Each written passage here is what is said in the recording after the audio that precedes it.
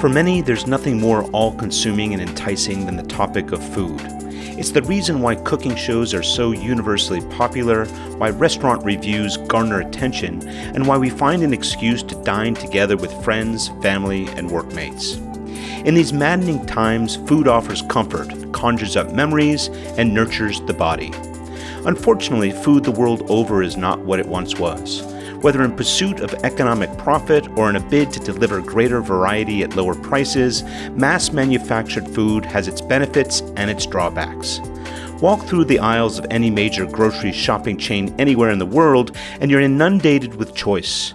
Variety, you might say, is the hallmark of the world's leading food and beverage companies. Manufacturers like PepsiCo, Nestle, Mars, Kraft Heinz, and Suntory are among the largest in a list of hundreds of processed food providers. So what's the problem, you ask? In a word, nutrition. In recent decades, global eating habits have shifted dramatically, enticed by the manufactured tastes and low price points of thousands of sugary, salty, and artificially conjured food products. The health impact is apparent. Obesity, diabetes, and heart disease are modern-day ailments that plague populations the world over, perpetuated by our increasingly sedentary lifestyle choices. It's not entirely the fault of big food. After all, they aren't force-feeding us. We choose when, what, and how much to eat. But humans, especially when it comes to food, are weak-spirited and easily swayed, and the industry knows it. Every year, manufacturers spend lavishly on advertising, $240 billion in the U.S. alone.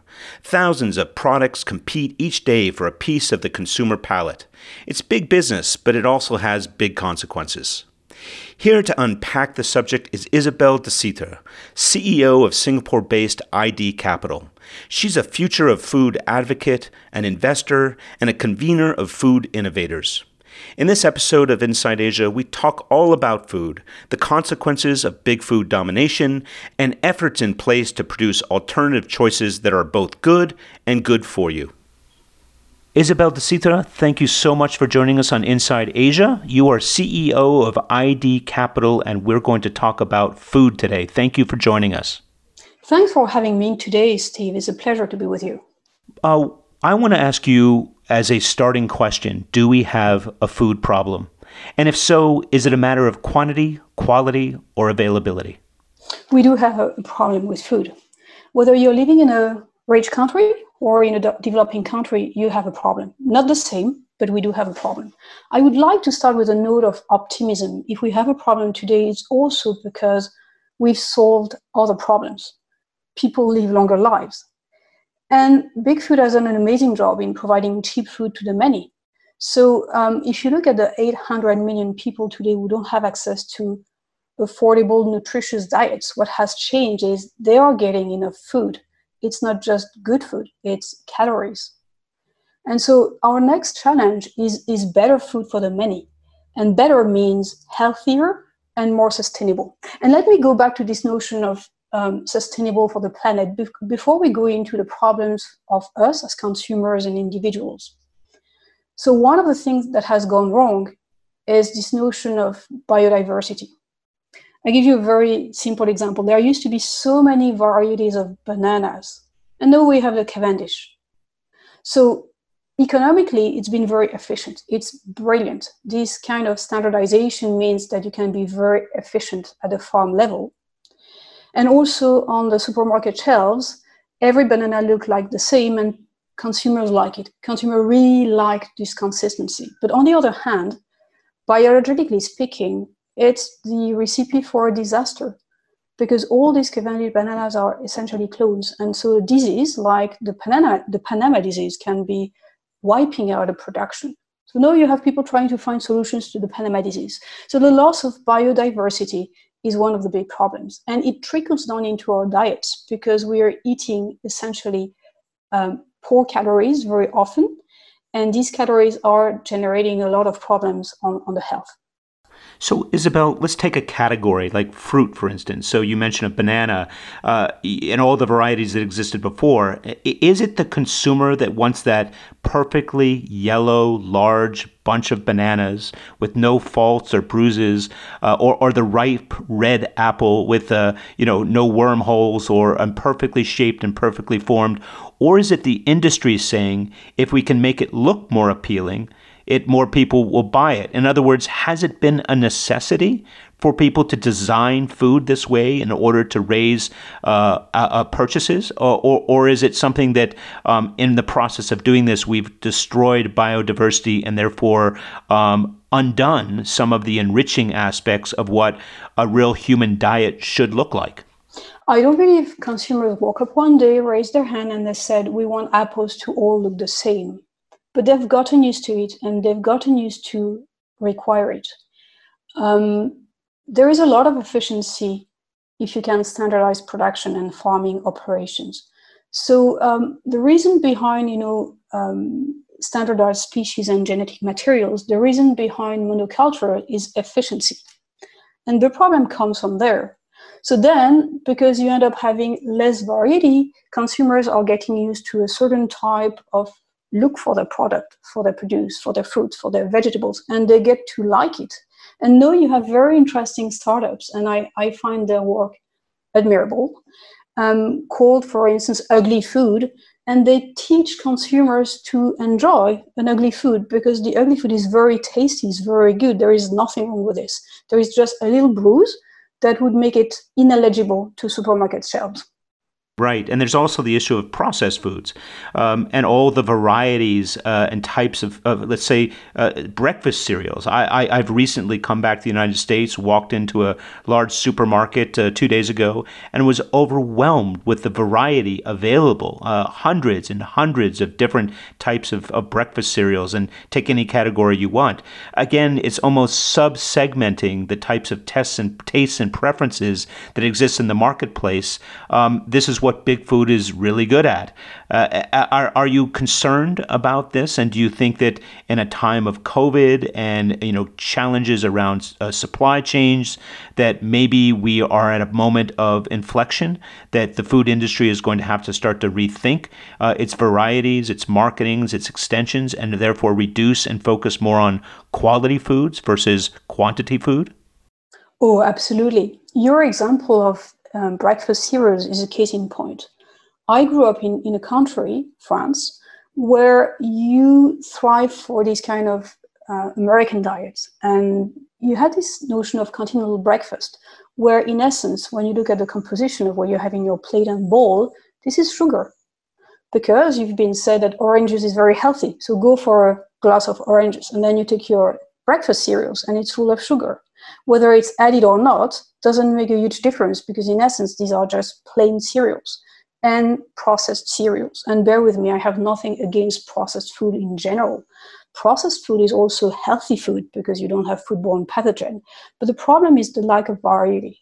And interestingly, when you look at Asian breakfast habits, they are very different. By the way, it's quite an effort when you're not born in this culture to enjoy this breakfast, but they are richer in proteins. And that's very much needed. So I really believe, as you said, that there needs to be a change.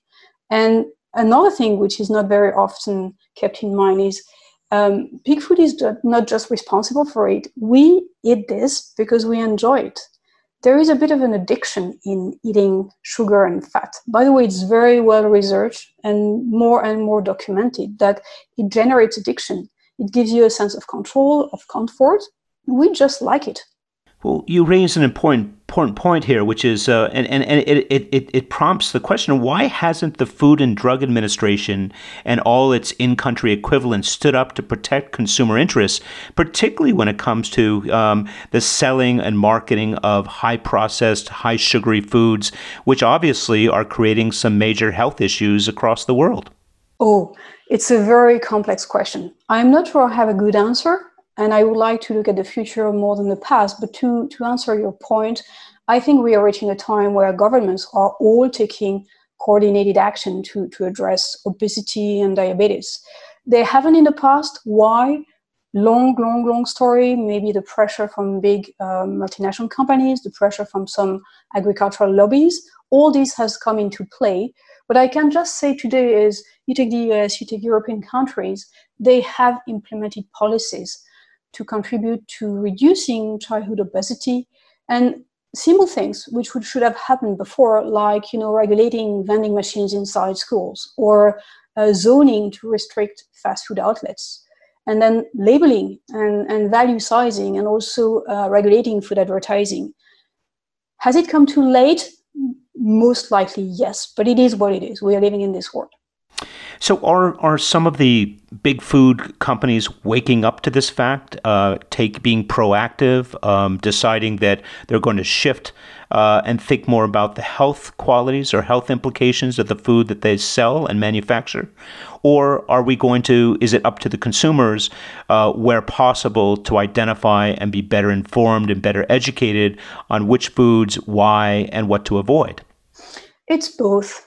Big food companies will always tell you build your balance in terms of calories and food. You build your balance over a day and a week.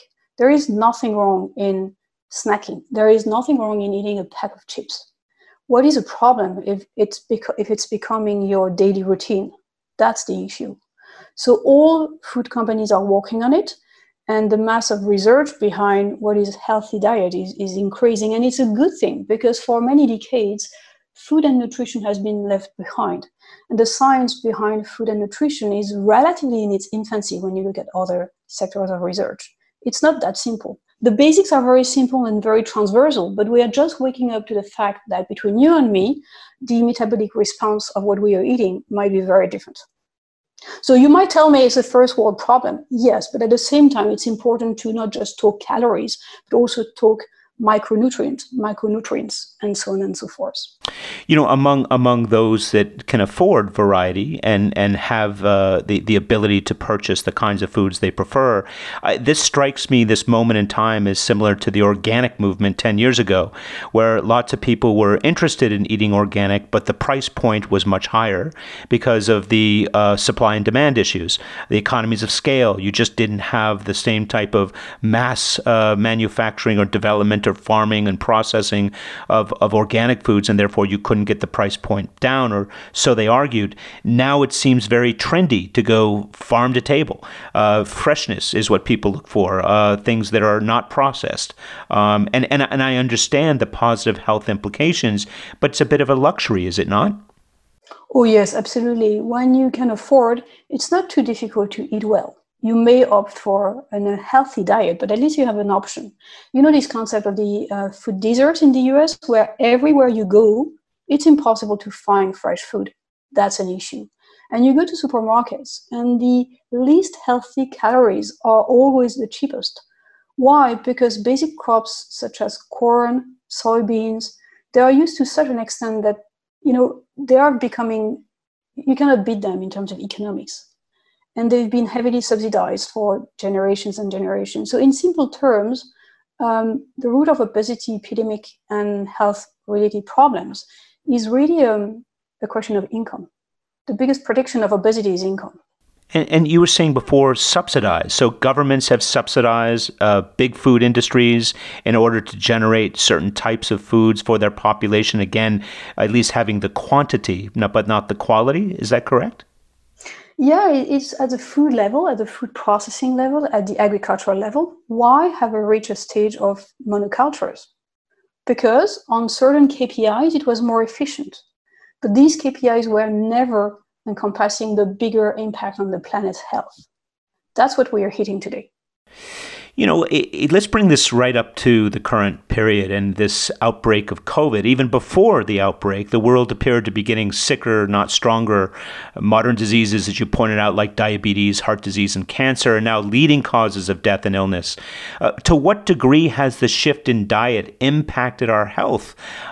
Is it dawning on governments that actually those individuals who are compromised with pre-existing diseases or kind of conditions, either imposed by certain diets or not, actually need to be eating and taking better care of themselves. So do you anticipate some pushback on big food or campaigns that raise awareness around quality food, quality calories, healthier eating and eating habits?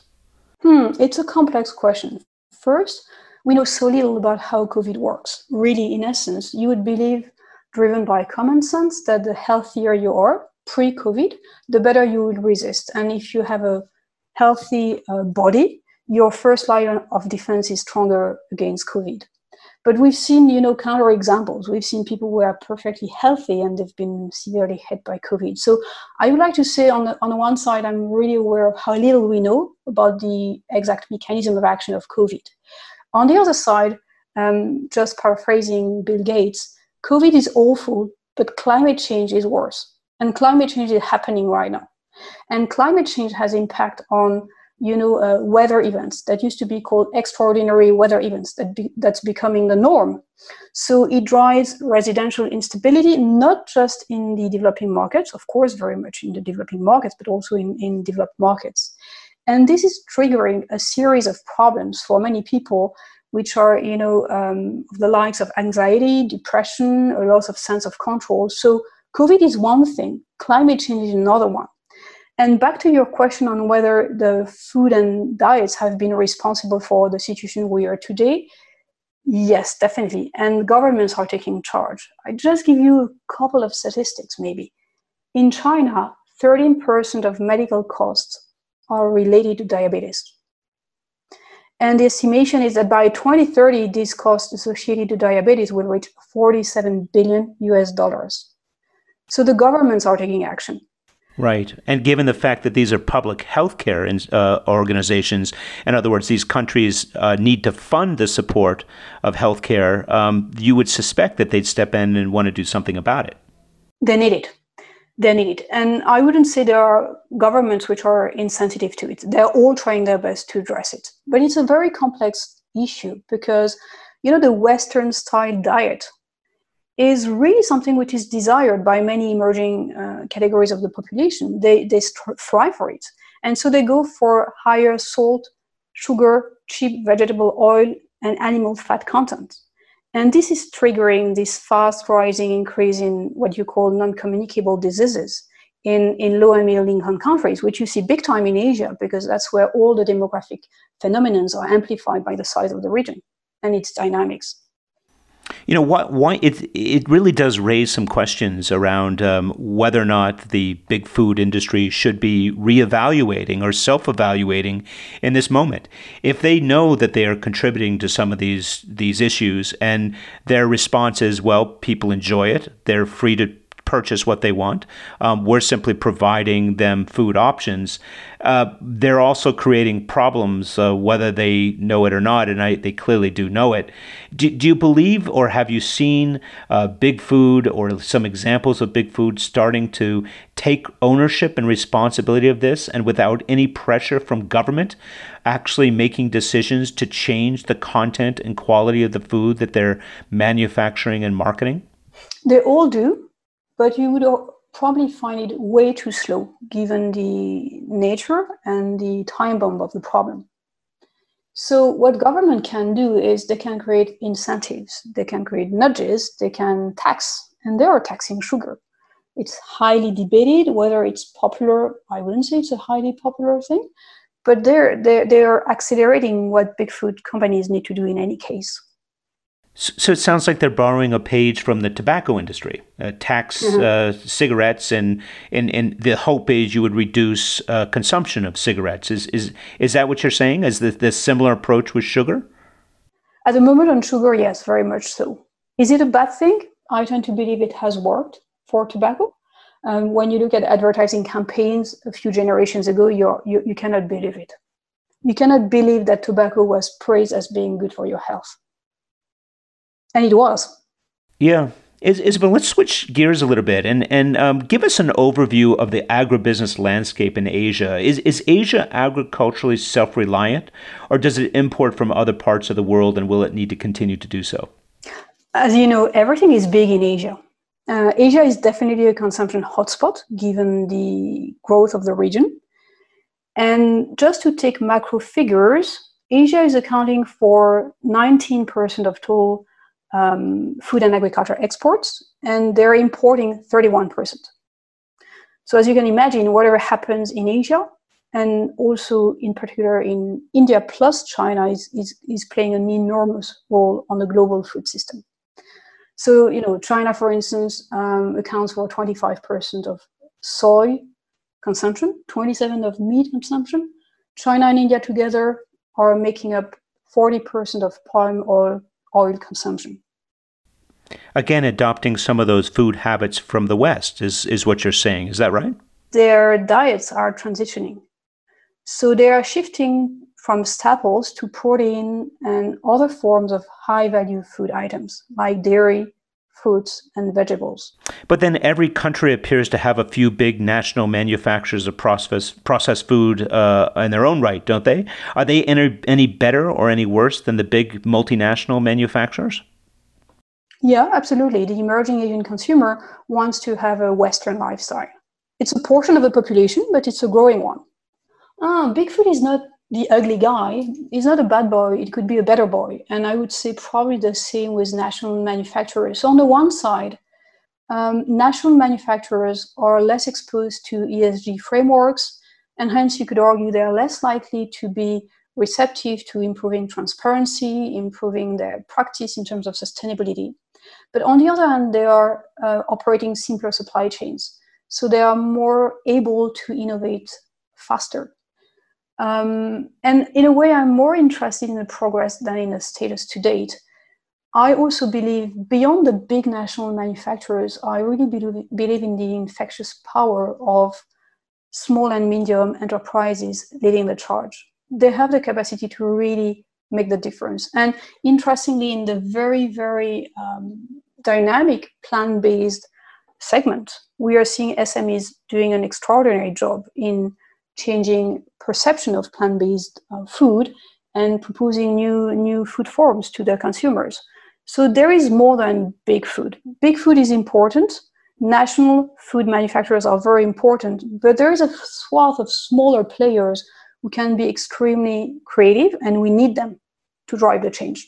I'm finding that during the pandemic, where supply chains were interrupted, it gave a bit of a bump to local producers of food, that some of the local providers, because they were on the ground, could get those supplies to the grocery stores, and they weren't, and therefore there were a shift in some loyalty among buyers who said, well, it's about availability now, and in some ways there's an opportunity here for some of those local manufacturers or local bioagricultural organizations to be able to develop and deliver new food options to people. Do you think we're going to see more of that now that we have a bit of a, if you will, a pulling back from globalization because of the pandemic? I don't know for how long. I completely agree with your observations, but I don't know if these will be lasting trends. So on the one side, it seems like the world is moving towards more regionalizations. Not every country can support itself with its food production, so import-export will remain. But you could argue that supply chains are going to become more regional, and Asia can definitely be a driving force in that respect. Every country, sorry, go ahead. Every country is redefining what they call food resilience. So, of course, in Singapore, it's very different from China. But I also believe in the stickiness you have seen vis-a-vis local producers and the fact that they were praised for being on the ground, delivering the food, and having made it possible for people to feed themselves during this incredible period. I've seen this being reversed in many countries. Small data points, nothing I would qualify as a trend, but I'm not sure this phenomenon is very sticky. I would like to, but I'm not sure it will be. Before I let you go, what's your take on Impossible and some of the other plant-based manufacturers of food? Yeah, plant-based food is nothing new, but Impossible Food and other early players have done an incredible job in making it relevant to meat eaters. So there is practically no debate on the positive impact on the environment versus the regular animal proteins. Whether it's water consumption, greenhouse gases emissions, all this is kind of a given. And the creativity in that space is incredible. And something which is very dear to me, we are starting to see propositions that are relevant to Asian diet. So for instance, if you come to our conference in September, you will see companies like Phyto Foods, and they're proposing slab of meat. So uncut real meat slabs that you can slice and dice, and it's very much palatable for Asian consumers. So the creativity is incredible. I would like to have a debate on the nutritional value of this food. I think it should be a healthier debate. At the moment, it's a little conflictual because these new propositions like Impossible Food and other players, they're trying to defend that they are coming up with a healthy proposition. And I don't deny it. What I'm just saying is the debate on the nutritional value of food is very often second stage. It's often that you hear people talking about mimicking animal proteins, but why not inventing other food forms that would be more balanced, that would be better for you? And I guess that brings us to your conference itself, Future Food Asia. Tell us a little bit about the conference, the format, and some of the discussions that will be had. So Future Food Asia is a conference we have initiated in 2016 when we realized that the food system needed a big fix, but that Asia needed to be on the radar. At the time, everybody thought nothing was happening apart from the US and a little bit in Europe. So we wanted to put Asia on the map of food tech and agri-tech innovation, driven by the sentiment that whatever happens in Asia can have big impact because it has big scale. Fast forward in 2020, courtesy COVID, of course, the conference has turned virtual, but we've made the best out of it because instead of having 1 or 2 days in Singapore, we will throw a 5-day conference, 2 hours in the morning, 2 hours in the afternoon. So you can have a life, you can have a job. And we will cover a wide array of topics. Alternative proteins, of course, it's a very big part of what we'll be covering, but a lot more diversity of topics. And you can see this through the lenses of the 13 startups that will be pitching at the conference. Some are definitely into alternative proteins. You have 2 amazing winners of the Buller Givaudan Challenge, for instance. You have the Japanese company called Days. They are developing a miracle meat, as they call it, and they are using germinated proteins, and they are replicating the texture of various kinds of meats. Very original. And then you have another one called Let's Plant Meat, hailing from Chiang Mai, Thailand. And the founder has a very interesting stance on this. He said, Chiang Mai has the worst air quality during the annual crop burning season. And the burning largely comes from fields growing corn and to feed livestock. So what if we could shift to another diet? And so he developed plant-based burgers. You would tell me another burger, but here is the point. They're really catering to the palates of Southeast Asian consumers.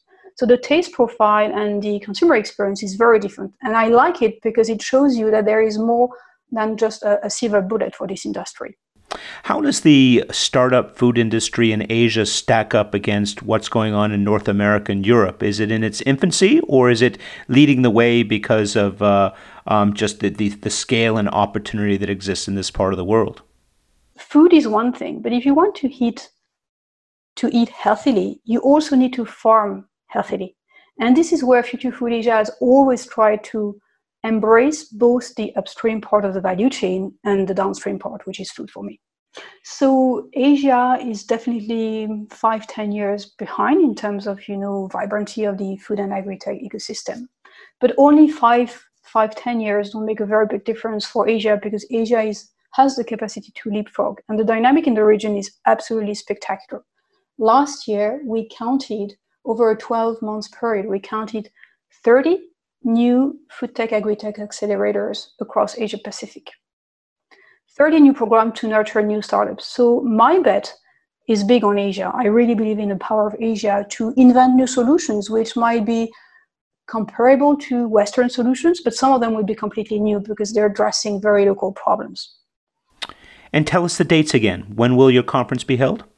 So it will be starting on the 21st of September, which is a Monday. throughout to Friday, 25th of September. We'll highlight that in our show notes. And Isabelle, we thank you so much for spending time with us. Wishing you the very best. Thank you very much, Stephen. Have a good lunch today. That was my conversation with Isabelle de Citre, CEO of IDC Capital, an investment advisory firm specializing in food innovation. I guess it should come as no surprise that food is now ripe for innovation. We've taken other consumer delights from cars to phones to clothing through rapid stages of change and design. Why not food? It's hard to generalize, but food innovation, at least to date, feels more like something engineered for mass consumption and less like a quest for higher nutritional value. The future of food points to something entirely different. It speaks to the source of our food and its implications both for our individual well-being and the environment at large. Moving the dial on how we procure, produce, and distribute food means crossing some big operational and psychological chasms. Like meat, for instance. According to the UN's Food and Agricultural Organization, global meat production is expected to double from 229 million to 465 million tons between now and the year 2050. That kind of demand is hard on the planet. Livestock hoard resources. Putting aside the issue of animal slaughter, the pressure to feed the livestock is leading to gross mismanagement of land resources. As we speak, the Amazon rainforest is burning. Why? To make way for corn and soybean production to feed livestock. That single indirect consequence of meat consumption should be enough to turn most of us to vegetarians, yet it's not. Meat consumption grows apace. For those in the know, the problem is real enough to do something about it. Not surprisingly, one of the most popular new developments in food innovation is the development of plant-based products that taste like meat. How many of you have sampled the Impossible Burger? It looks, smells, and tastes like ground beef, but it's not. It's an odd concept if you think about it, manipulating vegetables to taste like meat. Apparently it's popular, and considering how fast food chains like McDonald's and Burger King are now making it available, you might say it's gone mainstream. As Isabelle points out, a lot of emphasis is currently placed on replicating tastes of existing foods, but the industry has the potential to do so much more. Whole new categories might soon be invented to tantalize the taste buds and delight the digestive tract. This time around, we can only hope that nutritional value earns back its rightful place. How important is it? Well, very, I'd say. The condition of the body human depends on it. We've run the gauntlet on sugary and fatty foods. They may taste good, but they're killing us too. Food innovation and the science that supports it should prove our saving grace. That failing, there's always a return to farm-fresh foods. There's a movement afoot, and it's gone global, where sourcing fresh foods close to home is a viable alternative to visiting your local supermarket and stocking up on snack foods and soda. That brings us to the close of this week's episode. What are you having for lunch? Food for thought, no doubt. Thanks for listening. Until next time, this is Steve Stein saying, coming from the outside on Inside Asia.